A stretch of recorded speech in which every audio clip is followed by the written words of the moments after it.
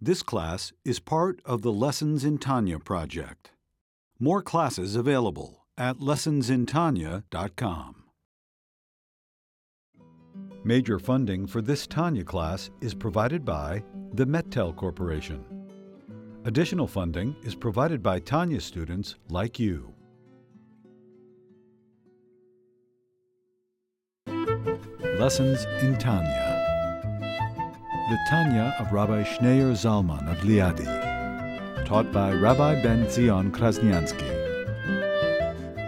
Tanya's text elucidated by Rabbi Yosef Weinberg.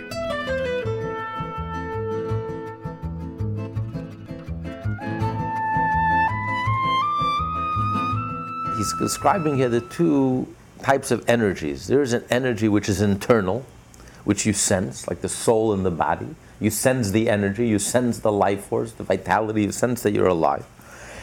Then you have energies which are makif, which are transcendent, which are above us. But even within makif, there's two types. There's what we call a transcendent light that's close to us, that has an effect on us. And then you have a transcendent light that's distant from us, that's totally beyond us, beyond our grasp. It eludes our grasp. It eludes our consciousness and our awareness. We're completely oblivious to it. Like the difference between clothes. Clothes are around us. They're above us. They're around us. But they fit us. It's close to us. Versus a home. A home also surrounds us, but a home is distant. A home is not measured to the person. So too, there is a certain effect on us, something that's beyond us, but it has a certain effect on us. For example, if you meet a brilliant person, if you meet a genius, if you meet a talented person, now you meet Einstein, it'll have an effect on you. None of his genius will rub off on you. However, so it's not an internal effect. It's not like you meet a wise person, you walk away wiser. You meet a brilliant person, you walk away. You meet a famous person, you meet a mighty person, a king. None of his greatness wears off on you, none of his charm wears off on you, and none of his brilliance wears off on you. But it lifts you up. It makes you a different person. You rub shoulders with kings. You sat at the same table with royalty, with nobility, with kings. You're hanging around Einsteins. You're hanging around great people. It's what we call an external effect, but it has some effect in it. Like you walk into a synagogue and there's 10 Jews praying. It has an effect, even if you don't internalize it, but you're uplifted. It has some uplift. That's an external, an encompassing light that's close to you. It's like the clothes. It fits you. It has some effect on you. It warms you up. It has some effect on you. A home has a much more distant effect on you. So we say Hashem is Seviv Kol Almin. Hashem encompasses us. Hashem transcends us. Hashem is beyond us. That we're completely oblivious to it. It has no effect on us. We're not even aware of it. Our whole substance, our whole essence, our whole core is nothing other than the divine. Hashem is thinking about us this very moment. He's thinking of this cup and this cup of tea and this table, of us sitting in this room. Exactly what's transpiring at this moment is only because Hashem is thinking about it at this very moment. The camera, the light, everything. The whole setting, down to every last detail. The cookies. The hydrogenated... everything. And yet we're completely oblivious. You talk to most people, godliness? What? Who? What? They can't even relate to it. They don't even know what you're talking about. But this is it. This is everything. We're completely oblivious. Just like when a person thinks about something, it completely, your mind, your imagination completely encompasses it and surrounds it. And yet, does the stone that you're thinking about have any idea you're thinking about? It's completely oblivious. So Hashem is thinking about us. And it's His encompassing us that creates us at this very moment, and yet we're completely oblivious. If you think about it, it's mind-boggling. This is the mystery of the Tzimtzum. It could only come about, the mystery of the Tzimtzum. Because just like Hashem has the ability to create, Hashem has the ability to hide. He's sustaining us, creating us, thinking about us at this very moment. He's within us, He's all around us. He is everything. There's nothing else. We're just the materialization of His consciousness, of His thoughts. We're nothing else. And Him and His thoughts are one. So we're just the materialization of the infinite.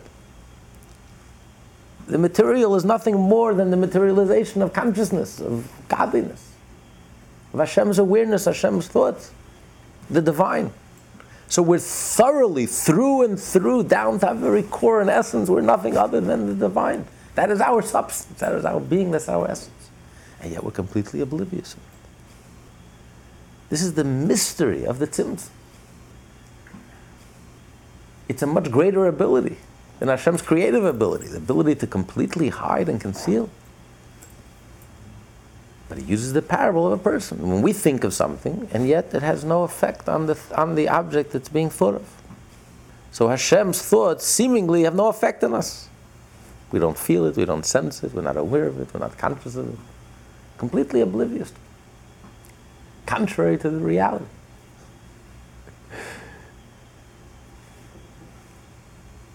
Disney World. Okay, so now he's going to explain, page 719, in the middle of the page. But His knowledge, which is united with His essence and being, for He is the knowledge, the knower, and the known. It has been previously explained that Hashem's knowledge and intellect are totally different from man's. When a mortal being knows something, three distinct identities are involved. The knower, the person in possession of the knowledge, the intellectual faculty which enables him to know, the known, the particular item of knowledge which he knows. Hashem, however, is the knowledge, the knower, and the known. He that knows, and the vehicle through which he knows, and that which he knows, are all Himself. Thus His knowledge is wholly united, wholly identified with His essence. And knowing Himself, as it were, He knows all created beings. Our knowledge, since we are biological creatures, and we are physically limited and constrained, so our knowledge is external. It's a detached type of knowledge. We observe, and we're objective observers, and we learn new information, and we absorb and integrate new information. So there's the person who's observing, there is the intellect with which we observe, and then there's the object that we're observing outside of us. It's three separate items. And then we absorb it and we assimilate it, and it becomes one to a certain extent with us. Once you know something, you know it. You can't unknow something that you know. Try forgetting something that you really know. Once you know something, you can't forget it. 2 plus 2 is 4. You'll never ever think otherwise. 2 plus 2 is 5. Once you absorb something, you assimilate something, it's the closest we get to internalizing, to unifying with something. But nevertheless, it's broken up into three different parts. That's our type of knowledge. Hashem's knowledge is different. Hashem's knowledge, it's a divine knowledge. It's not biological, it's not external. Hashem knows us because He knows Himself. Because we are His knowledge. We are nothing else than His knowledge. The whole universe is nothing other than the godly consciousness. There is nothing else. What is this universe? Everything that exists is just the materialization of the divine. It's not like the body and the soul. The body and the soul, as close as they are, as intimate as they are, as inseparable as they have become, they are still two separate entities. While the universe is the divine consciousness. It's nothing other than the divine consciousness. There is nothing else. It's hard for us to relate to. We can't even relate to it because we don't have that experience. In our reality, our consciousness doesn't create things. And we can't relate to the idea that everything is just the materialization of the divine consciousness, of this infinite divine consciousness that permeates everything. We just can't relate to these concepts. We just don't experience it. You can only relate to something you experience. You extrapolate from yourself. You use yourself as a parable. As Job says, from my flesh I know God. So we could relate to the idea, the internal energy, that we could relate to. That's the foundation of religion, of mysticism, of that we can relate to. That's the body and the soul, and just like we have a body and a soul, we understand that the world is a body and the cosmos is a body and God is its soul. That's religion, that's mysticism, that we can relate to. But the idea that there is no body, there is no soul, all there is the divine, and this whole world is nothing other than the divine consciousness. That the material is just a materialization, matter as energy is just a materialization of the divine consciousness. This is totally beyond our grasp, it's totally beyond our reach. Not that it's not real or it's not true. It's so real and it's so true, but it's totally beyond us. That's what we call it, the encompassing light. It's beyond it'll lose our grasp, because we have no frame of reference. Divine consciousness is not like our consciousness. And we are all a result of the divine consciousness. At this very moment, it's God's awareness and God's consciousness. That is who we are. We're just the materialization of God's imagination and God's thoughts and God's consciousness and God's knowledge and awareness. So, but it's difficult for us to wrap our mind around that concept. Were we to truly comprehend it, we would be jumping out of our skin. It's a different reality. It's not the reality the way it appears to be. This whole egotistical reality and being anxious and being worried and I'm in control and the jealousy and all these illnesses and all of this is a result of our fragmented view on reality, our very limited, constricted, as a result of the tzimtzum, the internal perspective, the internal light, which is very narrow and very limited and limiting. But once you reach the transcendent light, the infinite light, the all-encompassing light, and you realize that is our core and essence and our substance, and God is thinking of us, and it's God's imagination and awareness. That's what we are. We're nothing else. There's no body and soul. All there is the divine. Then the ego dissolves. There's no ego. There's no separation. There's no fragmentation. There's no jealousy. There's no envy. There's no hatred. There's no anxiety. There's no money, power, fame, surface, externals, that's skin deep, that indulgence. That's not what life is all about. It's a different reality, different universe, different world, different truth. But we are not aware of it. You can blissfully go through your whole life and never see the truth. It says, when a person passes away, it says when the person is alive, you can't see God's face. But the Torah says, were you to see God's face, you could not live. So the rabbis say, you can't see God's face while you're alive. But you do see God's face when you die. The moment before you die. That's when you see God's face. Many loved ones will tell you, the loved ones, right before they pass away, they give a smile and they pass away. You see God's face. And then when you realize, because at that moment, that's your last moment you can do teshuvah. In that split second, when you see God's face, when you see the reality that we are nothing other than the materialization of the infinite, of God's, the divine knowledge and awareness. There is no body, there is no soul. All there is God. Everything is godly, everything is Hashem, there is nothing else. In that moment, you could do teshuvah. At that moment, you realize you wasted your whole life. What did you pursue? All your energies, you were running after money, power, fame, indulgence, materialism, ego, arrogance.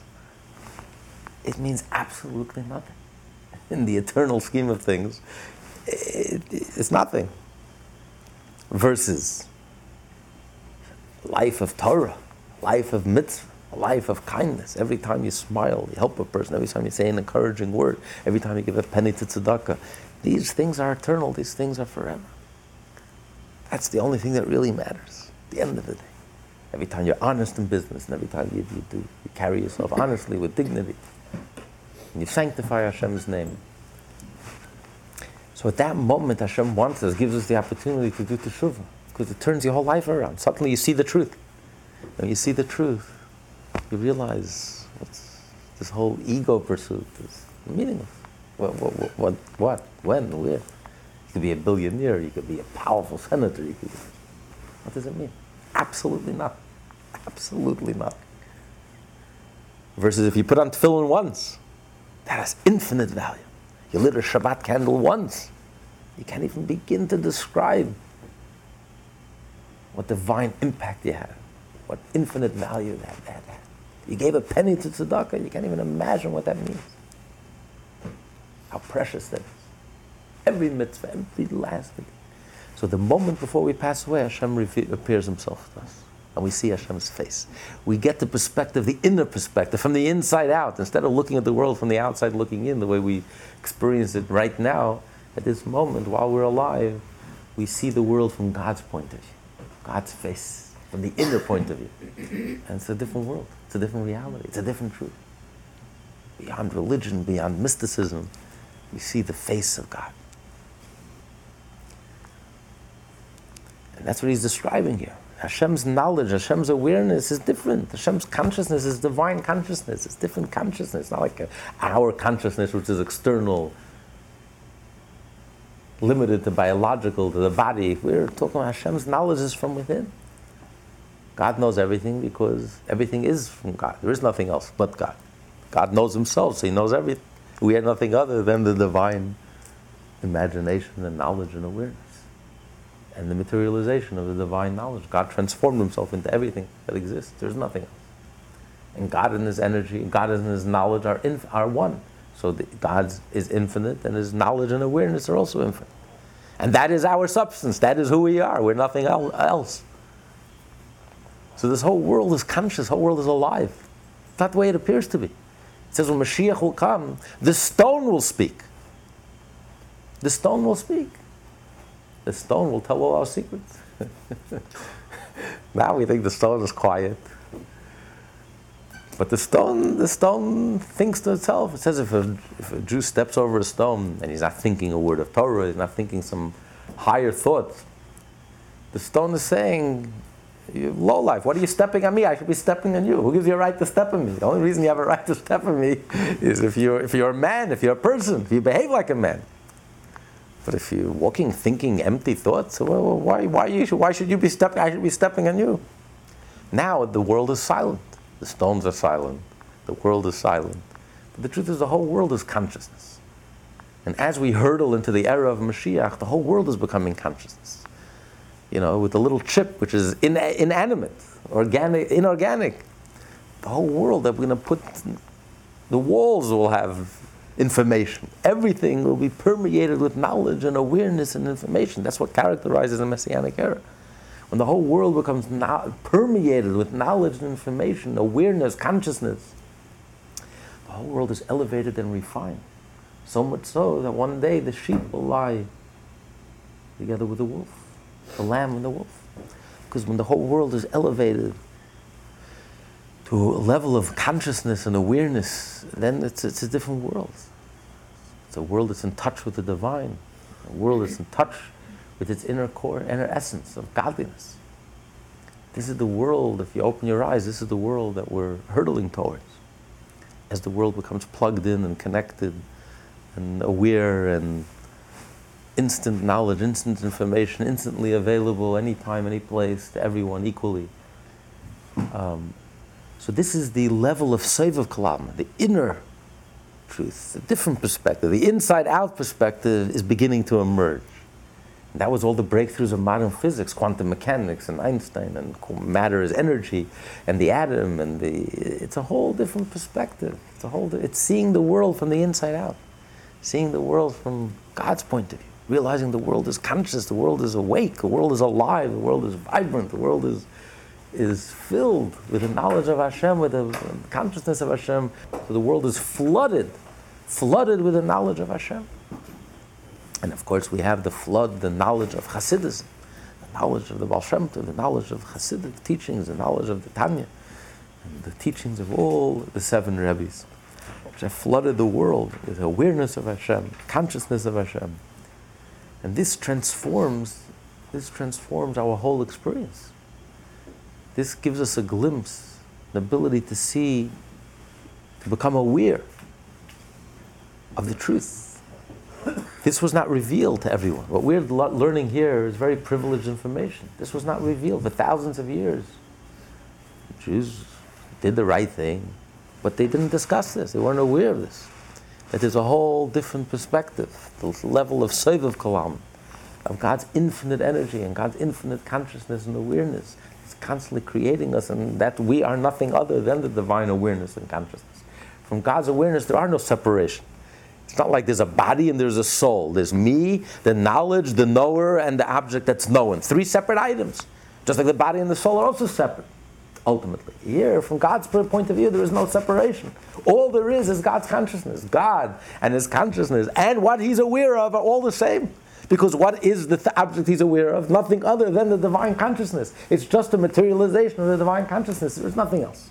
It's not like a body to a soul. All there is divine consciousness. It's an absolute unity. So there is knowledge, there is awareness, but it's not like our knowledge, it's not like our awareness, it's not like human awareness. It's divine awareness, where there's no separation. All 3 are absolutely one. So everything is God and God is everything. There is nothing else. There's no body, there's no soul. All there is God. We are divine consciousness. And God's consciousness is infinite. God and His consciousness are one. So what are we? We have the infinite divine awareness and knowledge within us. That's who we are. All around us and within us. There is nothing else. So that revolutionizes.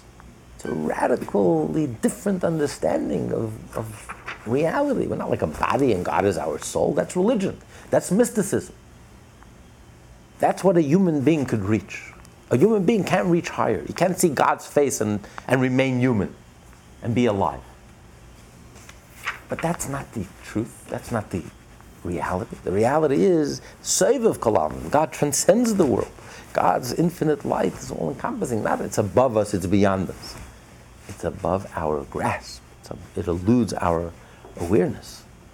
Just like when a person thinks of something and imagines something, the object doesn't feel that you're thinking about it. So too, we're completely oblivious to the fact that God is thinking about it. We're completely oblivious to the fact that we're nothing other than the divine consciousness. But it doesn't change the reality. The reality remains that we are nothing other than the divine consciousness. That's who we are. And it's all that exists. Though not with a knowledge that is external to himself, like the knowledge of a human being. Human knowledge requires getting to know something which is external to the knower himself. Not so Hashem's knowledge, it comes from His knowing Himself. For all of the created beings are derived from His true reality. God's true reality in existence is the source of all created beings. By knowing Himself, therefore, as mentioned just above, He knows all of creation. And this thing is not within the power of human beings to comprehend clearly. The human mind cannot possibly grasp the concept of knowledge, knower, and known, all being one and the same. For whatever matter a man may desire to comprehend, he imagines how it exists within himself, bearing in mind, of course, that when the matter at hand is the knowledge of godliness, it is to be conceived on a more exalted and abstract plane than that of simple human existence. Since God's manner of knowledge is totally dissimilar from man's, it is thus impossible for him to picture it at all. He must forever remain beyond his ken. There's a classical argument. We learned this already in chapter 2. I would refer you back to lessonsintanya.com. You can find it online. And chapter 2. I think it's the second lesson, chapter 2. Second lesson, chapter 2. So there, the Alter Rebbe explained there's a classical argument between the Maharal, Rabbi Yehuda Loewy of Prague. We're going to visit him in our upcoming trip. Visit his grave, Prague, and his synagogue. And Maimonides. We just quoted Maimonides. Alter Rebbe just quoted Maimonides that God and His wisdom are one. God and His knowledge are one. And a human being cannot fully grasp this concept. But the Maharal argues, vehemently argues with Maimonides. He says, how can you call God the knower? Because calling God a knower, knowledge is also a definition. God is not only infinite, God's knowledge is infinite, but God is undefined. You can't straitjacket God to knowing, or to love, or to any concept, or any characteristic trait. Because God is infinite. God has only 10 characteristic traits. God is infinite characteristic traits. God is undefined, not only infinite. How can you call God knowing? And he points out the rabbis always they don't refer to God as the great intellect. As the philosophers talk about God, the original cause, they talk about the ultimate intellect, the original cause. The rabbis in the Torah always refer to God as HaKadosh Baruch Hu. HaKadosh means the Holy One. Holy means God is transcendent. God is beyond intellect. God is beyond any definition, any description. Because God is beyond our grasp. Just like a blind person. Try describing to a blind person what green is, what yellow is, what red is. He doesn't know what you're talking about. He doesn't even have the frame of reference. Why? Because he doesn't have it within him. If you don't have it within you, you can't describe it. So we are like the blind person. We're trying to describe to God, God is perfect intellect. God is intellect, perfect intellect. What are you talking about? We can't even begin to describe God because we're not God. God is undefined. God is something infinite, undefined. The moment we open our mouths, it's already not God. Anything we say about God, it's already not God. So the only thing we can say about God, God is holy. He's transcendent. He's transcendent. Anything you can conceive and anything you can imagine. The most perfect intellect, perfect love, perfect compassion. That's the problem. Religion, we create God in man's image. Oh, God is love. Perfect love. That's idolatry. God is love. God is intellect. God is beyond, we can't even begin to describe. Just like you're going to say that obviously God is not a hand. Anyone who says God is love, it's the same idolatry. As Maimonides says in today's portion, in the beginning as Maimonides says today, in the beginning, in the first book of Maimonides, in the Laws of Teshuvah, anyone who says that God is like a hand, it's idolatry. So anyone who says that God is love, it's also idolatry. So he says anyone who says that God is intellect, it sounds idolatrous. What do you mean God is intellect, perfect intellect? God is undefined. However, the Kabbalists do subscribe to the opinion of Maimonides. As Rabbi Moshe Cordovero says, because the view of the Maharal is very difficult to understand. The Maharal argues that just like God creates, He creates action. God is not action. God is not anything you can touch. So too, when the Torah says that God sees or God thinks, it's also like action. Like God created. Just like God created a table, He created the intellect. It's not God, but God has the ability to create. God could do anything. So just like He created the physical, so He also created awareness and thought, but that's not God. But it's difficult because it does seem in the Torah that God says, I know, my understanding is not like your understanding. You can't compare human understanding to God, the divine understanding. So you can't say that understanding to God is just like a tool. It's not God, it's just a tool. God says it's my understanding. My thoughts are not like your thoughts. So God does attribute His thoughts. It's something very intimate and personal with God. Like the classical Jewish approach, whenever there's an argument, is you're right and you're right. You're both right. How do you reconcile the two? How can they both be right? The Maharal could be right and the Maimonides is right. So we can understand this based on the Kabbalah of the Arizal. The Arizal taught that God essentially is infinite. God essentially is undefined. It's beyond the 10 sefirot. You can't straitjacket God into 10, not 11, 10, not 9. You can't straitjacket God into knowledge, into love. God is beyond any definition, any description. So that's the level of God, the way God is within Himself. But God did emanate from within Himself the 10 sefirot. These 10 sefirot are not separate from God. God emanated from within Himself. Because God has the ability to emanate from within Himself. So the sefirot to God are like the body in relation to the soul, so to speak. That they're inseparable. The body contains the soul. So God emanated from within Himself awareness, knowledge, knowing. And that's divine knowledge. It's inseparable from God Himself as a result of the tzimtzum. So if you're speaking on the level that's beyond the tzimtzum, the way God is for Himself, so to speak, yes, over there, God is completely transcendent. God is completely holy, infinite, transcendent, undefined. There's nothing we can say. There's nothing we can know. We don't even have the ability to know. We don't even, not only we don't know, we can't know. We don't have the tools with which to know. There's nothing we can know. We can't even begin to approach God. But God, as a result of the Tzimtzum, contracted himself, concentrated himself, and emanated from within himself the 10 Sfirot, because he wanted to have a relationship with us. So God expresses himself through the divine knowledge. Although that unity is a mystery, how can God and knowledge be unified? But God emanated from within himself and concentrated himself through knowledge, divine knowledge, through divine love. And God and his knowledge are one and the same and inseparable.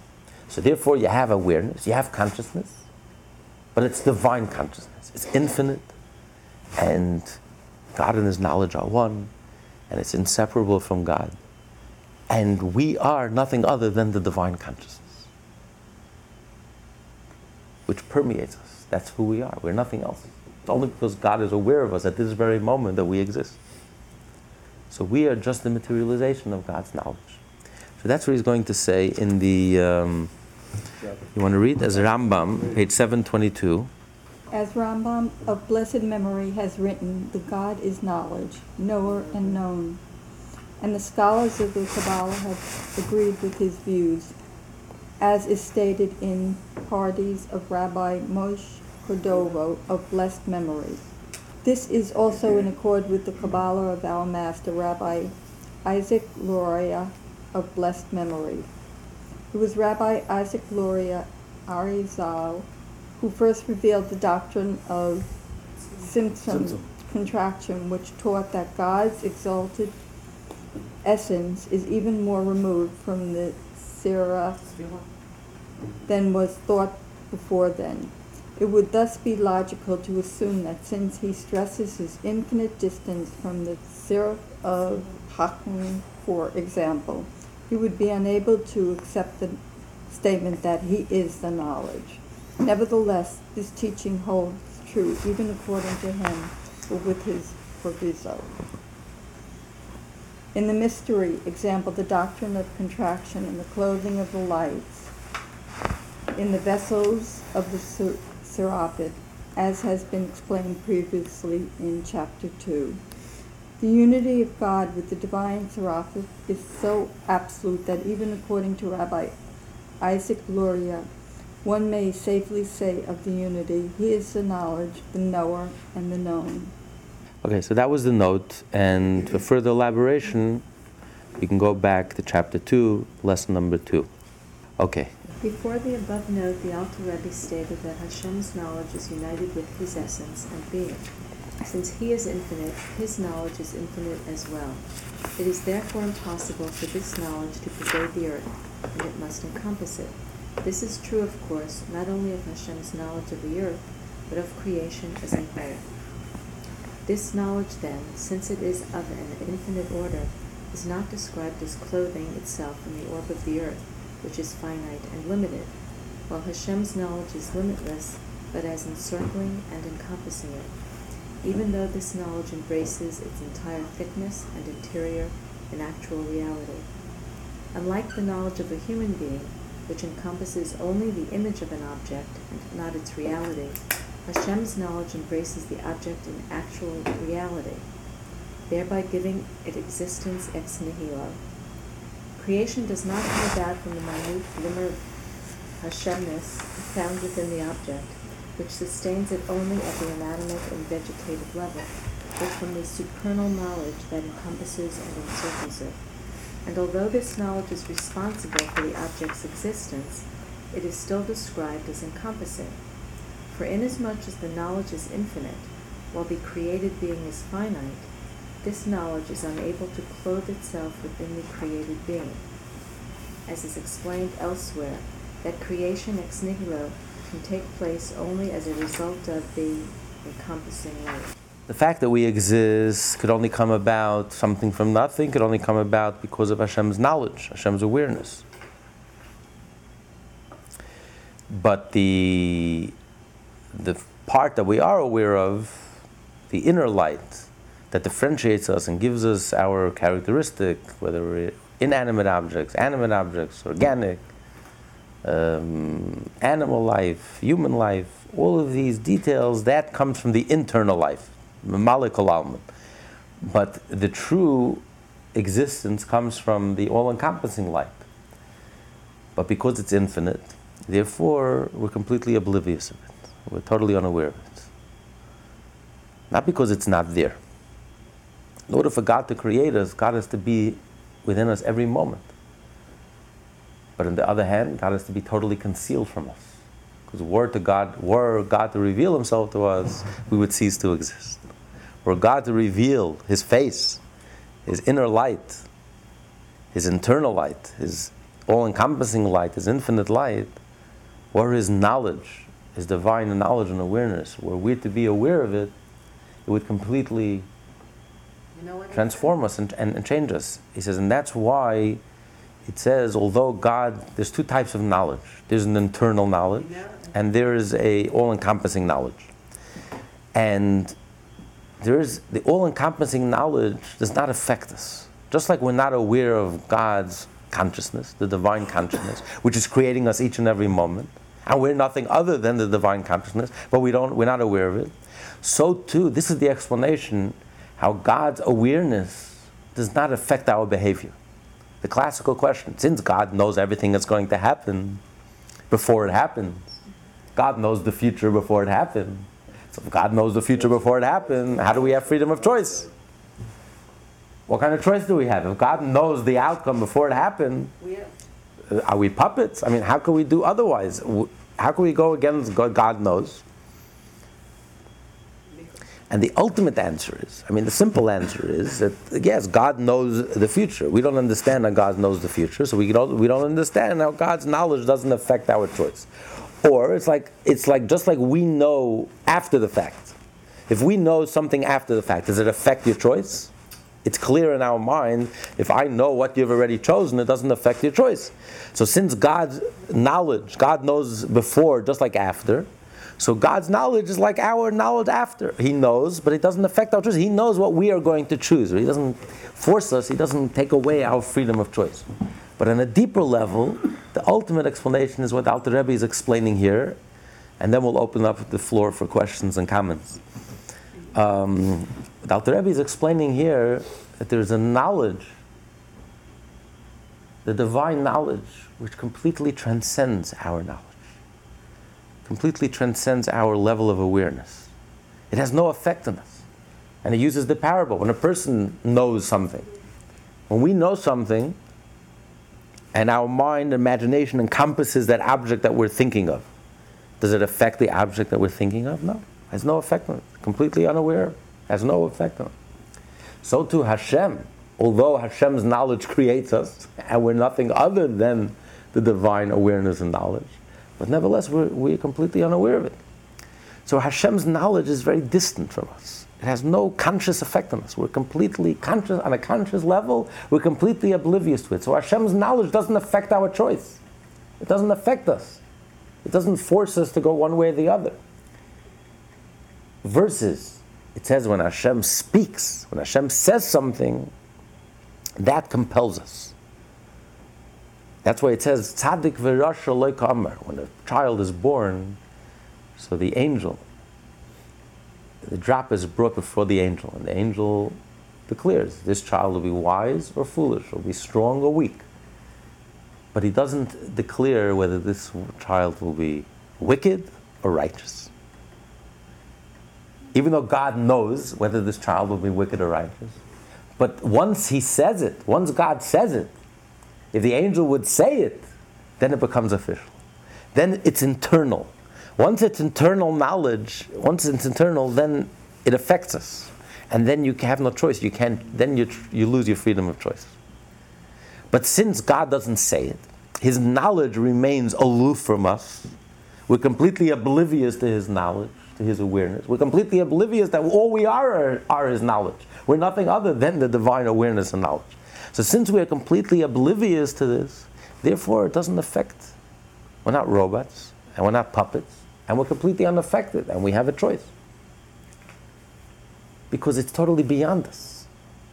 So of course, all we are is God's knowledge. And God knows the future. Before it happened, He knows it. For God, everything already happened. God is past, present, future, all the same. But since that level of awareness and knowledge, divine knowledge, is totally beyond us, it has no impact on us. It has no effect on us. So therefore, we have freedom of choice. So the three worlds, because the world of Atzilus, that's the world where God and His knowledge are one. That's it. That's the world That's of unity. knowingness. That's where the divine knowledge is one with the divine. That's it. It's only with the three worlds that the knowledge becomes detached. Consciousness becomes detached because it's the beginning of creation, the beginning of separation. So the knowledge is also, I'm aware of something that's outside of me, that's beyond me, that's different than me, that's separate from me. So even though as a result of my awareness, you become unified, the angels of the world of creation are like fish in water. They're swallowed up in their swords because they have such massive intellects, and they're able to understand godliness to the highest level that a being is able to understand Hashem. But nevertheless, and they're swallowed up in the swords, but nevertheless the fish and the water are two separate items. They're not one and the same. That's correct. It's only in the world of unity where you have, as Maimonides says, God and His knowledge, the awareness, and the thing that you're aware of, and the one who's aware are all inseparable, are all absolutely one, are unified. That's the world of emanation. That's divine awareness. That's awareness that's beyond our grasp. We have no frame of reference. We have nothing to compare it to because it's not an our experience. The Rambam doesn't say it's impossible for us to know. The Rambam says it's very difficult for us to know, difficult for us to imagine, because, as we discussed elsewhere, Alter Rebbe discusses this also in the second portion of the Tanya. We also have it online, that we do have, it's not ordinarily that we tap into, that we access this level of awareness, but we do have experiences like that.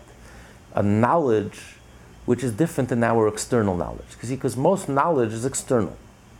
Yes. You know something, 2 + 2 is 4. I know it. It's true. It's not a lie, but who cares? So what? Then you have a knowledge that evokes a response from within. Something stirs within you. And once you know it, it's like, oh, I've always known it. It's like a type of knowledge where you respond to the knowledge. You can't separate the being, the person, from the knowledge. You become the knowledge. You are the knowledge. Not you know it, it knows you. It's from the inside out. It's not a knowledge that's external and superficial. Most knowledge, most wisdom, science, maths, it's external, it's superficial. You know it, but so what? Does it make me a better person? Does it change me? Does it transform me? Versus Torah knowledge is divine, because it's a type of knowledge that it changes you. It affects you. You can't remain separate from the knowledge. You can't just sit with your hands folded and learn Torah, and it has no effect on you. Torah is divine knowledge. So it's a type of knowledge that deeply affects you. You can't separate the knowledge, the knower, and the known. They become absolutely one. That's why Torah has to transform you. Torah has to inspire you. Every bit of Torah that you learn has to be turned into a guidance, into a teaching. How is this going to change my life? How is this going to make my life different? As a result of what I learned today, I'm going to wake up a different person tomorrow. I'm not going to be the same person. I can't be the same person. This is the nature of divine. This is the nature of emes. That's why it only exists, as it says in the Talmud. If someone will tell you there's wisdom amongst the nation of the world, absolutely. There's brilliance and wisdom. But if someone will tell you there's Torah amongst the nations of the world, don't believe it. Because Torah is emes. Emes is a divine quality. It's the divine seal. Emes means that you can't separate the knowledge, the knower, and the known. When you know something, how do you know something is emes? Yes. How do you know something is emes? If it evokes a response from within. You know it. You know it. Right. You know it in your kishkis. Exactly. Kishkis. You know it in your kishkis. If you hear something, it's nice, but it doesn't resonate. It's true. It's not false. Nice piece of it doesn't mean anything. It's a nice piece of information, but who cares? You want to show off how brilliant you are, but you want to know what's emes. If it evokes a response from within, if it resonates, then you know you hit the jackpot. It's not a knowledge, an intellectual knowledge that's external and superficial. Your whole being responds. You know it. It knows you. You know it. This is a rare type of knowledge that most of us We can go through our entire lives and not be aware of this level of knowledge. Occasionally, inadvertently, we do experience that type of knowledge. We tap into that level of knowledge. But it's very rare that it's done deliberately and consciously. So the Rambam doesn't say it's impossible. He says it's very difficult for a person to really know what we're talking about, because most people never experience that level of knowledge. All our knowledge is very surface and very superficial and external. So yes, once you know something, you become unified with that idea, you become inseparable, it's like you digest it, but it doesn't affect you, it doesn't change you. Yes, but Is it like, well, if I know something, it doesn't change me, it doesn't change, but this kind of knowledge, like the Torah, studying the Torah, that changes you. that's the nature of emes, not truth. There's no translation for the word emes. Truth is not emes. 2 + 2 is 4 is true, but it's not emes. Torah is emes. So what does emes actually Emes means it's hard to translate because there's no word in any language, in any culture, because this concept doesn't exist anywhere. Emes, we translate it as truth. But emes is God's seal, God's signature. You can't duplicate it. You can't copy it. It's genuine. Knowledge, we can copy. God has knowledge, we have knowledge. God's knowledge is infinite, our knowledge is not so infinite. God's love is perfect, we have love. But emes is a divine quality. You can't duplicate it. Because emes means, as the Talmud says, Aleph, it's the first letter of the Hebrew alphabet. It's Mem, the middle letter of the Hebrew alphabet. And Tav, the last letter. Means it's absolute. It's through and through. It's 100%. It affects your whole being, your mind, your heart, your body, your physical. We have that. Sometimes you hear something and your whole being responds. You physically respond. Wow, that's it. It's not just an intellectual response. It's not just an emotional response. It's something within, very deep. Something stirs inside of you. And something shifts inside of you. And you feel a physical change. Like something moves inside of you. Something is resolved. You can't even explain it. Something changed inside. But because your whole being responded. That's the nature of emes. Sometimes you can ask a question, and the teacher gives you an answer. It sounds logical. It may even sound brilliant, but you're not satisfied. Because maybe I couldn't explain my question. Maybe I myself don't even know what's troubling me, but something is troubling me. Something doesn't sit right. Something doesn't feel right. And then you hear an answer, and you jump up. That's it. That's it. Now the whole thing clicks. The whole thing makes sense. It's like it could have thousands of pieces. It all falls together. All comes together in the most beautiful way. And you respond to it. As the Talmud says, Nikarin divrei emes. Truth resonates. The Talmud says by Samson and Delilah. When Samson was playing with Delilah, she tried to get the secret of his strength.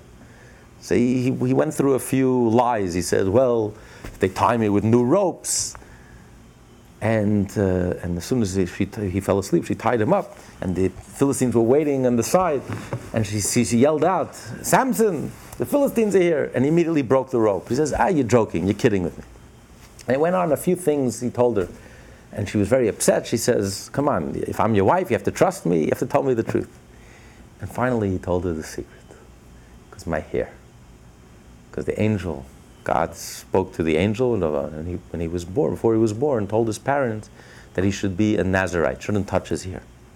And that was the secret of his holiness, that was the secret of his strength. His prophecy was that God gave him strength, superhuman strength.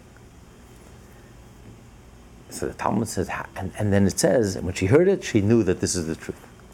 The Talmud says, how did she know this is the truth? He just lied to her a few times. Maybe he was just kidding with her. And Talmud gives a few answers, and one of the answers is Nikarin divrei emes. When you hear truth, you know it. I can't explain it, but when you hear it, you know it. That's the nature of truth. That's why Torah is truth. We're about to go to Mount Sinai. Next week we're not going to have a class. Next week we're going to be learning all night. We're going to have a dinner next week, Tuesday night, at the beginning of Shavuos. Please sign up. And then we're going to have all night learning with an all-night tea room. And then Wednesday we're going to receive the Torah. Now, the Torah is truth. Could I prove it? Could I prove every word in the Torah? Could I prove every letter in the Torah? You know, but when you encounter the truth, it's like beauty. But when you see it, you'll know it. Could I explain it? Could I prove it? That's the nature of truth. When you encounter it, it resonates. When you have the Torah, it's truth. Torah never lied to us. Every letter, every word in the Torah. The Torah said thousands of years ago that this Jewish people, Abraham, was living in a tent in Mesopotamia, and God says, your descendants, your biological descendants, will be living all over the world and will be around 3,800 years later. Jewish people never left the front pages of history, if anyone has any doubts. That's right. Every word, the Torah never lied to us, every word in the Torah. But it's the nature of the Torah. The Torah is divine. It resonates. When you hear the Torah, you hear every letter in the Torah, every word in the Torah, it's perfect. It's genuine. Because it's not just intellectual. It resonates, it evokes a response with every fiber of our being and every bone in our body, and every level, emotionally, psychologically, subconsciously, practically. That's the nature of emes. It's absolute. It's real. It's genuine. You can bet your life on it. In God we trust. You can trust your life in it. Every letter in the Torah, every word in the Torah is life-giving and life-sustaining. So this is the nature of emes. That's the type of knowledge. That's divine knowledge. That's Torah. That's holy. That's holy knowledge. Versus math, science, physics. It's true. It's not false. But it's not divine. It's human knowledge. It's external knowledge. Superficial knowledge. Skin-deep knowledge. External knowledge. That's why you can be a brilliant... That's why universities really should be the holiest places on God's planet. Because the more you delve into the depth of knowledge and information, the more you learn the miracle of the human body, the infinite complexity of the human body, the more you study the infinite complexity of reality, or the infinite complexity of the universe, they should be all holy people. Godly, holy, moral, ethical, spiritual. It sounds like our college campuses today. I just came back from New Orleans to Wayne University. Not exactly, not yet. Why not? Because it's external, it's skin deep, it's superficial. It's not divine, it's not Torah. Torah is penetrating knowledge, it's absolute knowledge. It's a knowledge that touches your whole being, transforms your behavior, transforms your thought, transforms every part of you. It resonates. It's divine. And that's what we're celebrating. We're celebrating the miracle of Torah. We're celebrating the gift that God gave us. Matan Torah, what a gift. It's not that we deserved it, but what a gift that God gave us. He shared with us His perspective from the inside out. His divine knowledge, His divine awareness, and He put it into words and letters we can grasp, into behavior, into action, into mitzvot that we can do. This is not just faith and love. That's idolatry. All these religions to us are idolatry.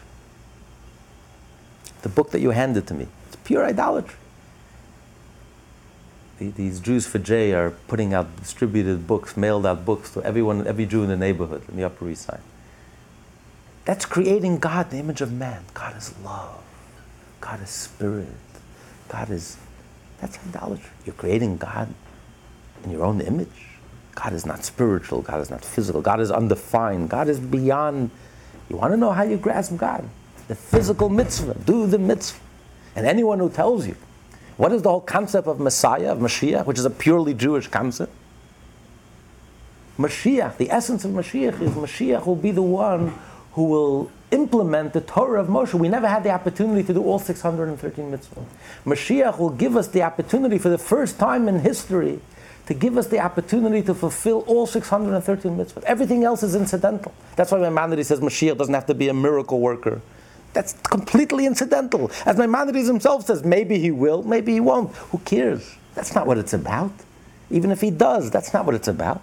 Mashiach will be the one who will restore the temple, restore the Jewish monarchy, restore the Jewish people to the homeland, will regain the greater Israel all the way to the Euphrates. And for the first time, the East Bank, the West Bank, there these fools are discussing giving back Jerusalem and giving back the West Bank and freezing houses in the West Bank and demolishing houses in the West Bank. Not only are we going to get the West Bank, we're going to get the East Bank all the way to the Euphrates, and we'll have, for the first time, we'll have the opportunity to fulfill all 613 mitzvahs. If he performs miracles, completely incidental. And the Jews will live in peace, and the world will be in peace. Because part of the Torah is that all 6 billion people will worship God. All 6 billion people will become Noahides, righteous Gentiles. This is the essence of Mashiach, to do the Torah and the mitzvot. So anyone who's peddling that we don't need Torah, we don't need mitzvot, all you have to have is love and faith and visions, that's pure, unadulterated idolatry and nonsense. Won't even get you on the subway.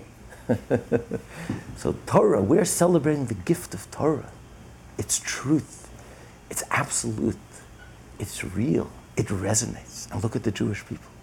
All our enemies, where are they? And look, the Jew never left the front pages of history. That's right. This is emes. Doesn't get more emes. And that's what we're celebrating this coming Tuesday. This class is part of the Lessons in Tanya project.